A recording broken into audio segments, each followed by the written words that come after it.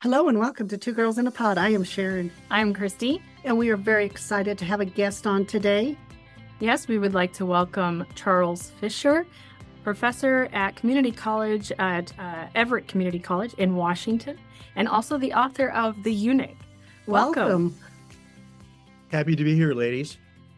So, one of the things is as I was saying, we love to talk about the story of how one gets to, first off, becoming a professor. How do you make that decision to become a professor? Then from professor, now you're into being an author. So if you just want to share a little bit about your journey of how you got here. I really do see myself as a teacher, even more than a professor. I love to be in the classroom and interacting with young people, talking about great books. And probably the origin of that was I had a really wonderful teacher when I was in high school. His name was Robert Burroughs, and he taught a 3-year course on Western civilization, history, and literature. And he could really make not only history come alive, but things like poetry and painting and architecture. It was a relatively kind of comprehensive and in-depth course for a public high school. I went to public high school in northern Minnesota in the late 1970s. And so Mr. Burroughs was just this kind of charismatic and even a dramatic figure. The summer between our junior and senior years, he took us to Europe. We spent 3 weeks at Cambridge University taking classes, being exposed to the wonderful and ancient Oxbridge University system. And then we spent another couple of weeks on the continent, Paris and Salzburg and Rome, Vienna. And it was just quite an experience. And so he kind of awakened in me a love for the arts. And I think that's was really the start of it. And then the next story is my education. But I'll just start with that right there for y'all. What a great opportunity. Yeah, it was really tremendous. Again, it was a public high school, and I worked at a country club as a busboy, saved money over the summers to pay for the trip. It was an exposure to European culture. We spent a lot of time in churches, right, looking at various architecture, the Romanesque, the Gothic, the Rococo. It was really cool. Mm-hmm. It has such a old feel to it, when you're from the United States and then you go to Europe, and that old culture that you just feel everywhere you go. There's a rich history to be familiar. Yeah, rich history, and many of the towns and cities are beautiful. Cambridge, England, this university town, it has 30 some colleges.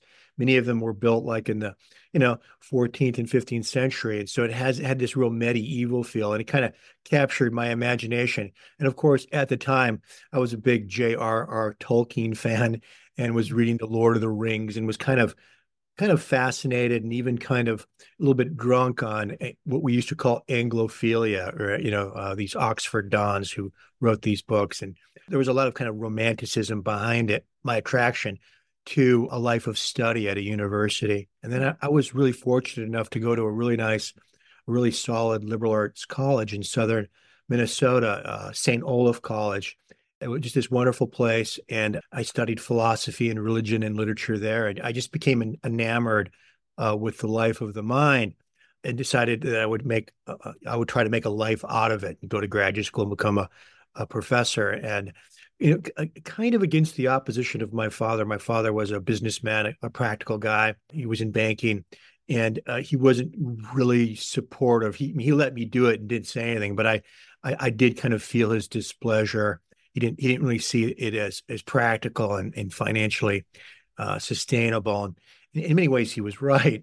I spent a long time in graduate school in various master's and PhDs programs where I would just read and study and learn how to write. And it was kind of while I was in graduate school, I realized, this writing thing is pretty cool. Maybe I'll try my hand at fiction someday. And so that's kind of when that began. While I was in graduate school in Boston, Massachusetts. What are your degrees in? Because I think sometimes that leads to understanding more where your ideas come from.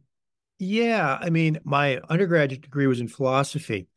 I kind of minored in religion.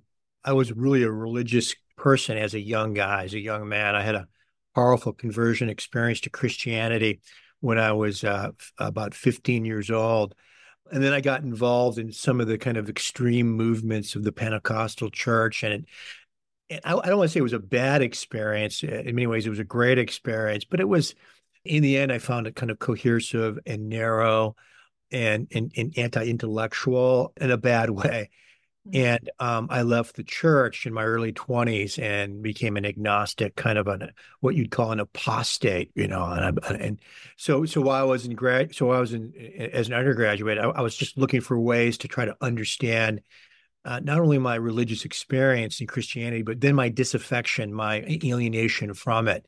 It was this existential conundrum for me, how I could be swept up into this kind of religious spirit. And it was very meaningful and powerful at the time. And then I became so disillusioned with it and lost my faith and really kind of entered a crisis of meaning. And I don't know if philosophy helped that or not, but that was kind of the idea. And then after that, after a few years of kind of working a series of service jobs, I decided I want to kind of pursue my academic life. And I ended up taking a master's of theological studies degree at the Harvard Divinity School. And this was in the kind of early-ish 1990s. And while I was at Harvard, I was studying ancient religion and biblical studies and all this kind of really cool stuff. And I had a really good friend who was doing a PhD in the yard in Assyriology, which is basically the study of ancient Mesopotamian cultures. And we were like really close. My friend Jenny Meyer, and she was this brilliant young woman.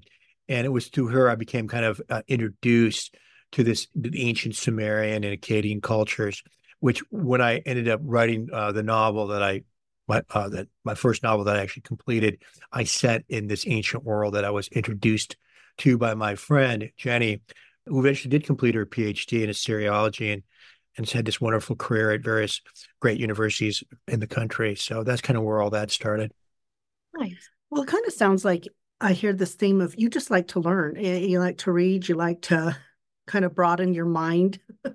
Oh, yeah. I tell my students all the time that there's really not a real difference between an instructor or a professor and a student. I mean, professors and teachers, we're students too. But we just have spent more time doing it.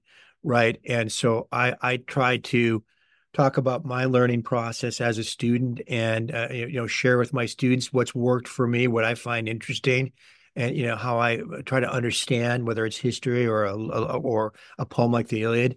I kind of take them through my own learning experience so that they can have an encounter, with, great works of art or powerful literature. So the director of my dissertation said that all good teachers are good students. And I'm proud of that. I'm not ashamed of being a lifelong student.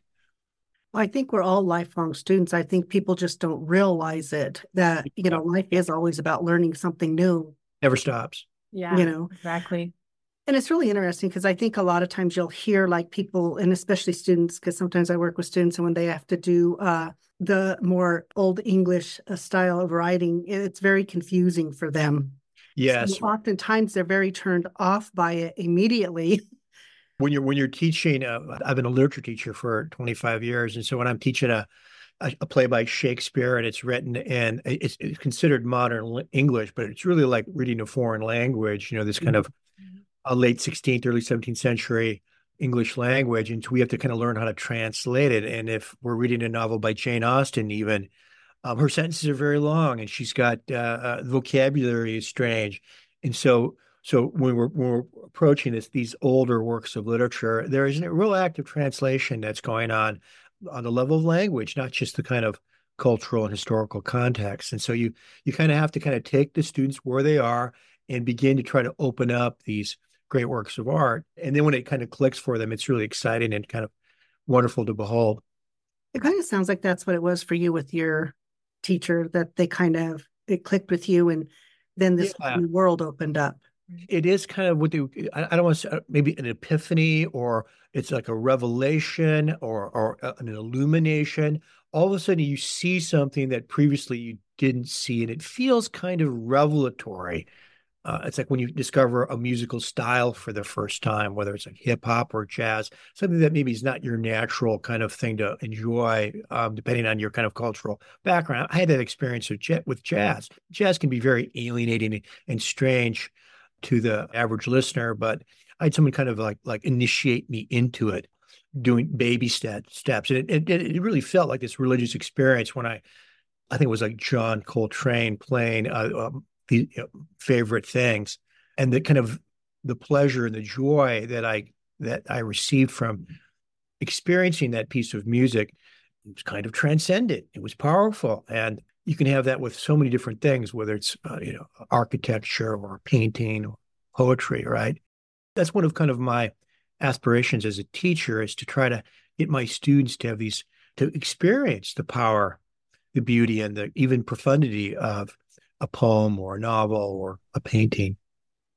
Right. It sounds like you've been really impacted by the arts and that. Just as a side note, do you play any instruments? No, I don't, and I think that's one of I mean, I would love to be musical.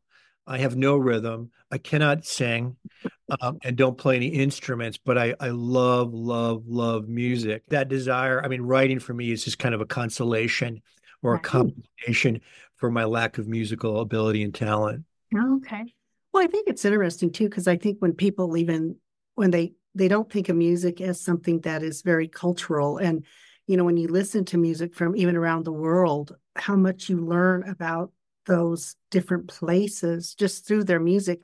But at the end of the day, there's still commonalities in it. There's still more commonality in the music. And I Yeah, think that's very similar with writing too, whether it's done, in the 16th century, 17th, it doesn't matter. There's right. still a story to be told. Right. There's stories to be told, and it really, and ultimately, it's about human experience. And I think you really, really got at something powerful. I took the introductory Shakespeare course when I was an undergraduate, 19 years old. We read your obligatory 10 plays, including Romeo and Juliet, and I was like, yeah, they say it's good, but I tried to have an experience with it, but I think I only got so much out of it, maybe 20% of what I could have got out of it. And then later in my 30s, when I was at the University of Washington, we had this great Shakespeare professor, and he got really sick one year, and they kind of tapped me to take over his class. And I really had not taken Shakespeare. So I had to read all these plays and kind of get up to speed on Shakespeare really, really quickly. And all of a sudden I said, oh my God, Shakespeare is as wonderful and great as everybody says he is. But at this time I was in my mid 30s, and I knew what life was. I had a parent die. I'd had my heart broken romantically. I knew what it was like to struggle with money. I was politically disaffected. I'd seen abuses of power on the national level, right? Wars that the country started that I didn't approve of. And all of a sudden, and that's all the stuff that Shakespeare writes about, all that stuff, right? Because I remember teaching Hamlet, which is about a young man grieving the death of his father, teaching that play within a year and a half after my own father died. I went, oh, it's all here. It is all here. And that's the thing about, these great canonical works of art. They're about the human experience, which I think is universal, regardless of history and culture. Yeah. And it does make a difference when you go back and revisit something and you've had all those life experiences. Yeah, right. Because we often experience, we're born alone, we die alone, and often we suffer alone. But what I think that great art tells us is that you're not alone. Other people have gone through everything you've gone through: bankruptcy, death of a child, these things that are really, really unsettling changes of fortune are intrinsic to just being a human being, that it's part of the life situation. But when they happen to you, it's devastating and deeply, deeply confusing, right? Mhm. And so to find your experience portrayed meaningfully with nuance and without comforting platitudes is a wonderful thing. And doesn't it make you wonder why we do have young adults read these classical works? And it's so Yeah, right. interesting because some of them never go back and read them again. No, yeah. They stop. It's like, I don't know what that meant. Yeah, no, that's the problem with school really, is that it's work, right? It's assigned reading, right? And when I'm told to do X, I like to do Y, right? So that's how reading should be. It should be done in secret, on the sly. You read stuff you're not supposed to read. Anything that's assigned by adults automatically can kind of turn off young people. It's one of the difficulties that's just kind of built into the teaching experience. And so as a teacher, you have to find a way around that, because for them it's work. Why would they listen to me? I'm 60 years old. I'm an old man. What do I know? So you have to find a way around that kind of opposition that's kind of built into the experience. Were your parents readers? Yeah, both my parents were big readers, and so and they had a big library. And my parents weren't like major intellectuals or anything, but my mother was an English major and an English teacher for a while. When I was about 11 or 12, I started reading through my parents' library, all these books that I probably shouldn't have read that weren't, adult content kind of things. And these were kind of like the, 1960s, 1970s bestsellers stuff, like, Shogun, James Michener, I don't know, The Godfather, Mario Puzo, stuff like that. And, so I just kind of went through my mom's library when I was between the ages of 12 and 15. And my parents always had a book, both of them, always. Okay. I think that's something that's really interesting is even though they, sometimes parents, they lead by an example they don't even realize. Yeah. My mom was such an avid reader as well. And I think all of her kids are. All of her kids. Yeah. Yeah. And then she probably didn't like hit you over the head. You need to read more, right? It's just something that they did, right? And we always got in trouble for reading too much because we weren't doing our chores. Well, yeah. Well, that's how it's done. It's like when your parents would say, mow the lawn or shovel the snow off the sidewalk. That's when you sneak up to your room and pull the book off the shelf, right? As a way to slack off and avoid work. I mean, that's the best way to do it. It's interesting because what does reading do for you? I mean, why, because we have a friend who's such an avid reader, and for her, it's her way to go into other worlds, into, if she's having a rough day, she gets to escape that, whatever's happening in that moment. What is it for you? It's a way to get out of myself. I mean, the older I get, the more I realize that all my problems stem from myself. The noise that's in my head, the stories that are going on in my mind, right? That voice that won't ever stop. There's a kind of a narcissism there, or self-absorption, right? And so anything I can do to experience the non-self, the not me, whether it's, playing cribbage with my wife or going for a walk with my dog or reading a book, that's good. So there's that. But I also think that reading is also, you're exercising parts of your being, the intellectual part of your being, the spiritual part of yourself, where you're reading about another person's life that's portrayed in all of its kind of complexity and nuance, right? And so I read a lot of philosophy, a lot of history, a lot of fiction, a lot of poetry. And I'm just looking for the ways that writers portray the human experience, whether it's in poetic or narrative form, so I can understand myself better, so I can understand other people better, so I can understand this mysterious and often troubling thing that is life. But then it's also just a lot of really good fun. It can be entertainment, it can be distraction. There's a lot of pleasure in it. Well, it's so different than watching a movie because the movie is somebody else's conceptualization of what is right. written. Whereas I think when you read a book, before you even know it, you're playing this out in your mind. It comes to life. Yeah, the reader is really participating in the experience, this interaction between the words on the page that the author put down. And now you're taking those words and interpreting and giving them life in your own imagination, right? And so the reading experience is in some ways more active than watching a movie or a film. There's film as entertainment, and there's film as art, right? And then there's all the stuff kind of in between that's both entertainment and art. And I like all three different kind of levels of the cinematic experience. But when I want to blob out on the couch after a hard day of work, I might watch some cheesy comedy where I don't have to think at all, and it's the equivalent of like smoking a joint or something, right? I want to anesthetize myself, right? But if I want to watch a film by Kurosawa or the French director Truffaut, that's going to require me to be really kind of present and kind of watch what the filmmaker is doing as an artist. And there's different levels to kind of appreciate it, right? I feel more satisfied or fuller after an experience with film or reading where I have to do a little bit of the work. And, in writing your book, so when you sit down to write, you have an idea, you kind of conceptualize what it is that this work is going to mean to you. Do you have conversations with people who have read your book and see, because they're going to have maybe a different interpretation, or the feel of the book might feel very different to them versus for you? Is that what you're looking for? Are you trying to have them see these characters more the way that you conceptualize them? Well, when I wrote the book, I wasn't really thinking about my audience that much. In fact, the only audience I was really writing for was myself. I wanted to write the book that I always wanted to read. I wanted to write the book that I would go to the bookstore or the library, the book that wasn't on the shelf. I wanted to read that book, right? So initially the audience was me. So I was writing towards my tastes, things that I like, using the language that I found intriguing, the mood and the tone. And the book is kind of a dark comedy. There's some satire in it. Mm-hmm. Parody, that kind of thing. So when I was writing the book, I really wrote it between age like 40 and age 52 or something like that. So I was a different person back then in my 40s, and I kind of liked that kind of darker comedic look at the human experience. So I was kind of constructing my own narrative around that mood, that tone then. And so it's just what I liked, right?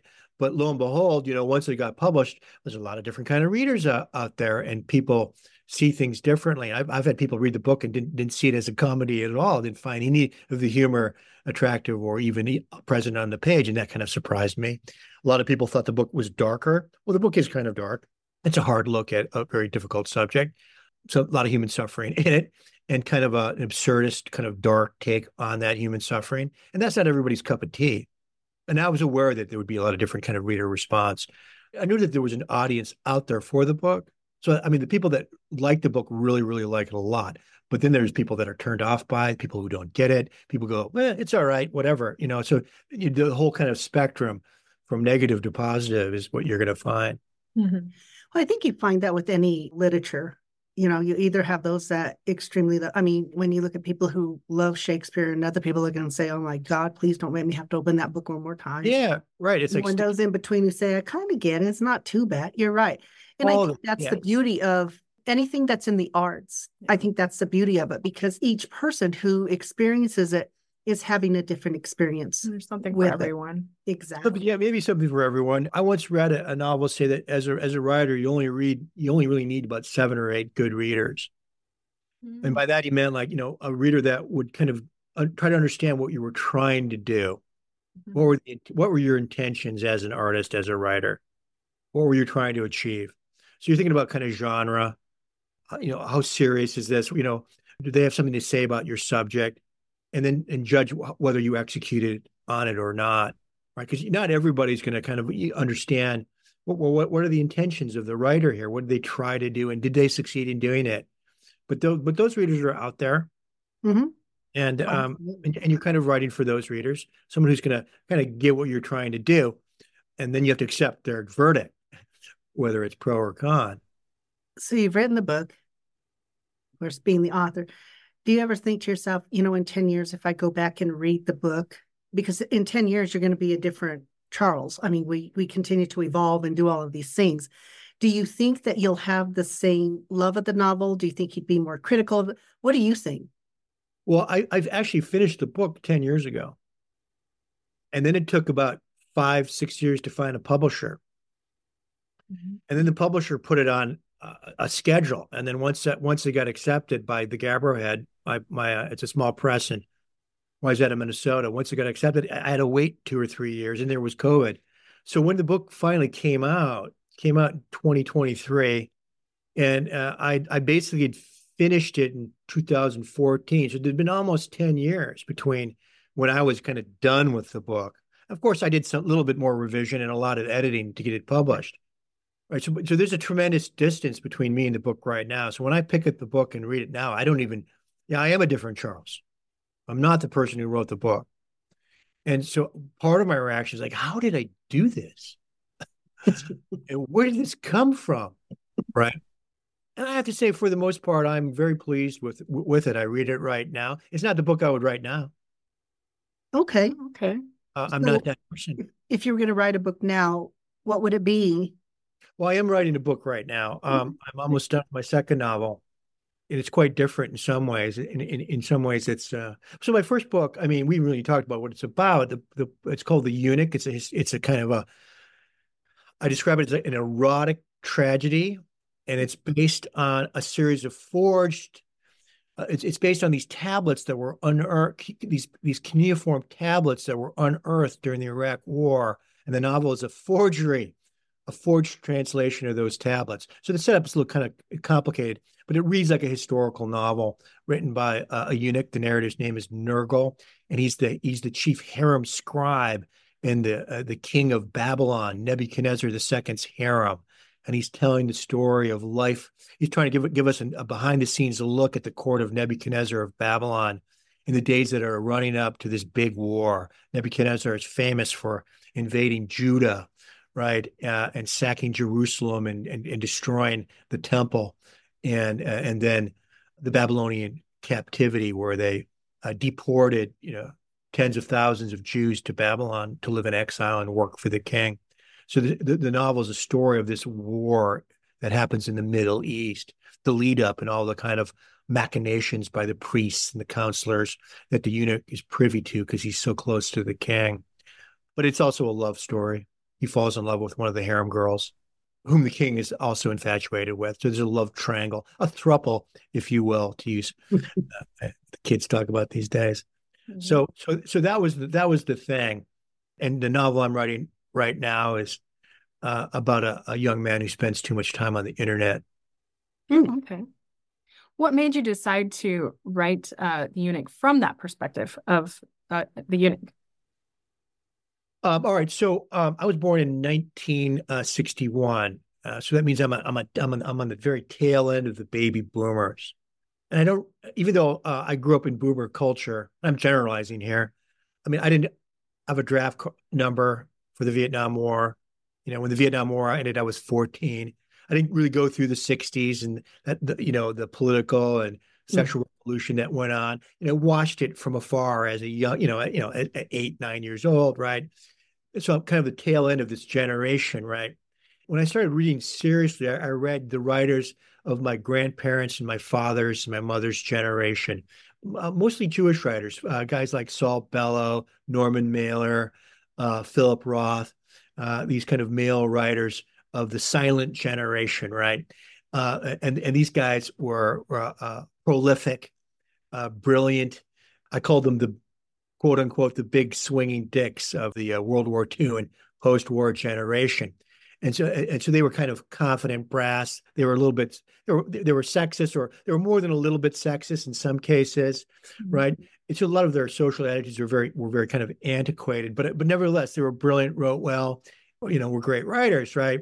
And I knew that I couldn't write like that, right? I was just from a different generation, a different experience. The women's movement had really happened, and the gay rights movement, and now we have everything that's going on with the LGBTQ movement, right? And I'm very sympathetic to all that. I'm also sympathetic to the feminist movement. So I couldn't really write from the position of a hardcore, what they call a cisgendered heteronormative male. Right? That wasn't going to fly, right? Which I understand. The movement, at least in the academic circles that I inhabit, is about kind of decentering, right, the white male voice, right? For good and for ill, right? So as a kind of a white male writer, I go, well, how am I going to be able to write a story about love and sex and power without sounding like an asshole? So I adopted this position of this powerless individual as a way to kind of around that problem. That's just one of the reasons. Okay. Well, it's interesting because in the book, you really very much see that hierarchy and that perception from somebody at the bottom looking at it and where their place is. And, always equate it to, like when you have a business, a corporation or whatever, the support staff or those at the bottom get very little recognition, even though they do a lot, they're very key. Right. Yeah. So, I was interested in powerlessness in part because I was a graduate student for 10 years in my 30s. I lived in a one-room rental with a hot plate and the bathroom down the hall, had no money, had no car, no life insurance, right? And, and very little status. And I was in my, early to mid 30s. The university is a tremendously hierarchical place. Mm-hmm. A lot of hierarchy in American colleges and universities. And yet, on the other hand, they proclaim themselves to be the most kind of egalitarian and progressive and forward-thinking institution. So the politics at most universities that I attended are all kind of right on, left, progressive politics, right? Politics, which I'm sympathetic to and understand. Yet these places are relatively elite institutions, right, with a tremendous amount of hierarchy. And that kind of dissonance between the kind of official politics and ideology of most progressive colleges and then the reality of the kind of power dynamics for those who work in it, that dissonance, that kind of contradiction, you can even call it a kind of a hypocrisy, really. Well, I felt it in my bones. And so I was looking for a way to write about that without writing what they call a campus novel. I didn't want to write a college novel. Who cares what I didn't want to write. Who cares about a graduate student, complaining about his lot? I chose to do the PhD. This is what I wanted to do. So I didn't want to write about that experience directly. So I was looking for like an analog. Okay. Well, I think it's interesting because I think reading the book and then listening to how you described it for yourself, I think you then conceptualize the book in a very different way, maybe than and so maybe it's that kind of that teaching theme, because I think if you go and you read the book and you don't you're kind of trying to figure out what is the whole purpose of the book. I think you can see the hierarchy in it and you can see all those things in that power struggle, that love triangle, all of those things. And even sometimes where you find those people that become the people that encourage you or nurture you or whatever that is, whatever word you want to use for it. And I think it does kind of mimic life in a way, but I think listening to you talk about what your premise was really kind of brings the novel more to this place of understanding. Yeah, I mean, one way that people talk about historical novels, and my novel is a historical novel with quotation marks on it. It's not a directly historical novel, but it reads like a historical novel. Mm-hmm. Historical novels are often these kind of coded narratives about the present. And when I was writing about Babylon, I was really thinking about the United States as a kind of modern Babylon, a powerful, decadent empire in decline. And when I was writing about Babylon's war on Judah, I was really writing about the United States wars in the Mideast, in particular the war of Iraq, and that began in March of 2003, right? So I was writing about this powerful imperial power that was invading a smaller nation, and I was trying to kind of figure out, well, what could go wrong, right? We're going to invade this little country called Iraq. What possibly could go wrong? And we've kind of seen the consequences of that invasion play out in a very negative way in the last 20 or so years. And so I had that kind of picture in my mind that I wasn't going to write about being in graduate school and the war in Iraq directly, but I was going to find a code about it. So I wrote about another empire in decline, Babylon, which is this kind of it's a powerful trope or metaphor for kind of a powerful, decadent, politically oppressive empire, right? The same way that Rome kind of plays that same role as well. Mm-hmm. Babylon was always kind of seen as the antithesis of Jerusalem, which was the center of Judaism and Christianity and now Islam, right? So you've got these monotheistic religions that teach us to love our neighbor and care for the poor and the widow, right? And then you have then you have the opposite of that, which is this kind of Babylon, which is a powerful political state that's basically run on Darwinian red tooth and claw values, right? Power and aggrandizement and wealth and status, right? And violence, right? So I was trying to write about all those things through this story of Babylon and the eunuch and the king and his harem. Right. So, after you completed this novel and, you kind of got to sit back, it was completed, it was published and stuff.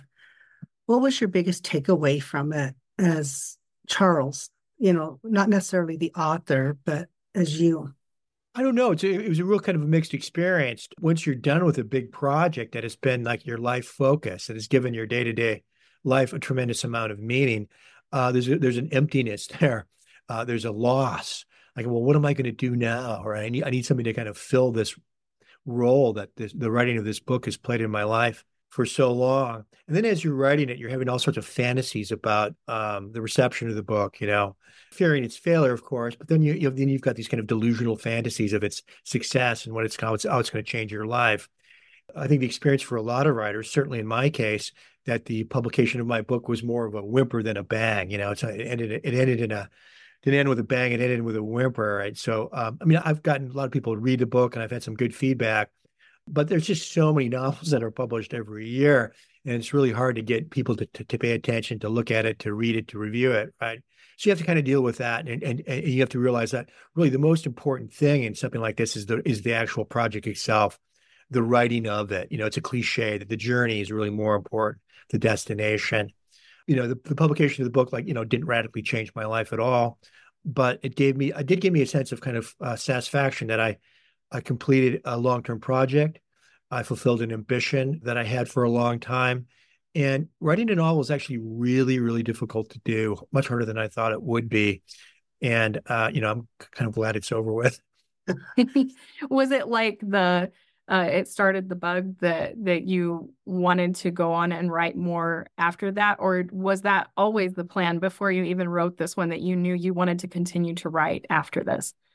Well, yeah, I mean, I thought I would continue to write after that, but it's really hard to find a project or to conceive of an idea that has legs. And so what at least happened in my case, I started 2 or 3 other projects that didn't really get anywhere beyond the first 10 pages, right? The first 15 pages. And I realized, wow, it's actually it's like, when lightning strikes, when you get an idea for a book that has legs, that you're going to have enough energy and will to stick with it day after day after day through the hard parts of writing. When you got writer's block and when you can't really figure out what's going to happen next, right? To kind of push through that and complete a project. I took that for granted because I had a couple of ideas that just didn't go anywhere, and they were good ideas, and they're books that I wanted to write, and maybe one of them might end up someplace someday, but I don't know. It might not. It probably would. So I realized that actually finding an idea, something like the eunuch, it's guy in a harem who's the body man essentially to Nebuchadnezzar, that was an idea that I was kind of smitten with and drunk on long enough to kind of to spend 10 years. Mm-hmm. And I wrote every day. I worked on it. That's all I thought about for 10 years, and wrote every day from 2 to 4 hours, right? It was a kind of obsession.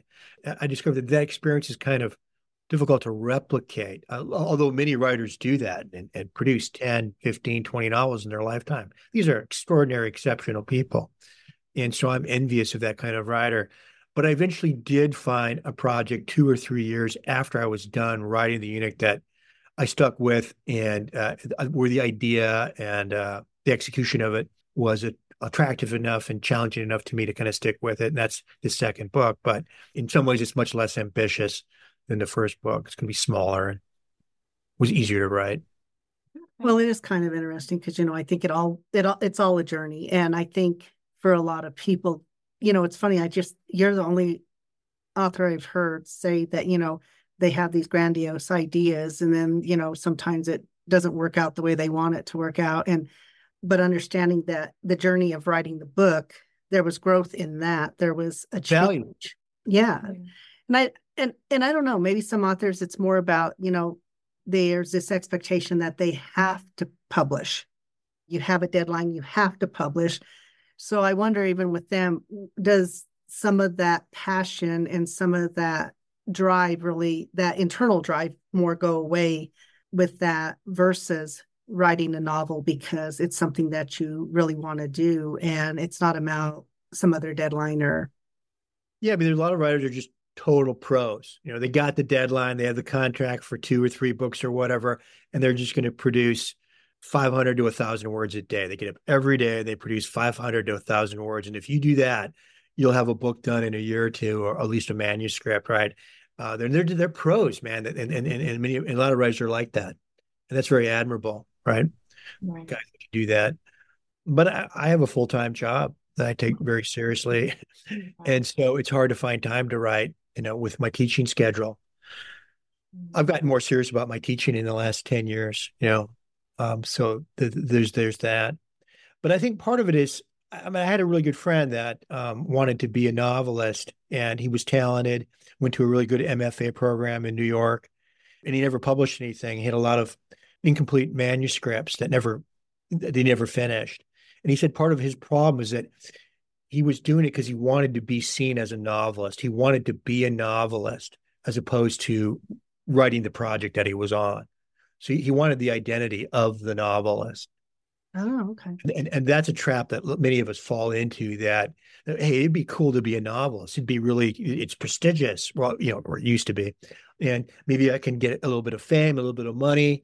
For some of us, to be a novelist is this deeply seductive identity, right? At least for my friend, he he said that was a trap for him because the writing of the novels, it's a different thing. You have to, it has to be about, I really want to become a better writer. I want to become a good writer. I really want to work on my style. I really want to learn how to do this and become really, really good at it. Right. I think that's the thing that drove me. I just wanted to be good at it. I was not necessarily a natural. So it took a long time. So I spent my time trying to get better, and that sustained me.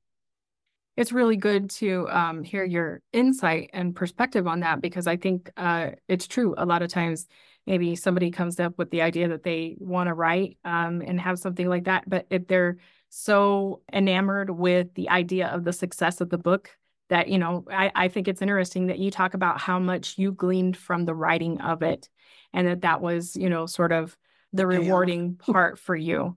That's really cool. Because when you start, you're not an artist. You're aspiring to be an artist, right?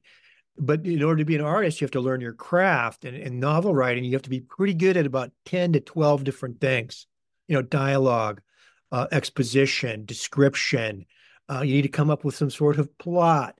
You need a voice and a tone, right? You need to kind of create something that's plausibly three-dimensional. There are all these skills. And when I started out, I was probably pretty good at maybe 2 of them or 3 of them. And there's 10 other things that I had to learn how to do that weren't natural to me. Too, if something's not resonating with you and it's one of those things that feels forced, you would probably have a lot of incomplete manuscripts or incomplete anything. I don't care what it is. If it's not truly resonating with you and it's not something that you would sit there and say, this is something I would read, or those kind of things, I think that we set ourselves up to not complete. I'm looking at some of my failed manuscripts that are, in my drawer right now.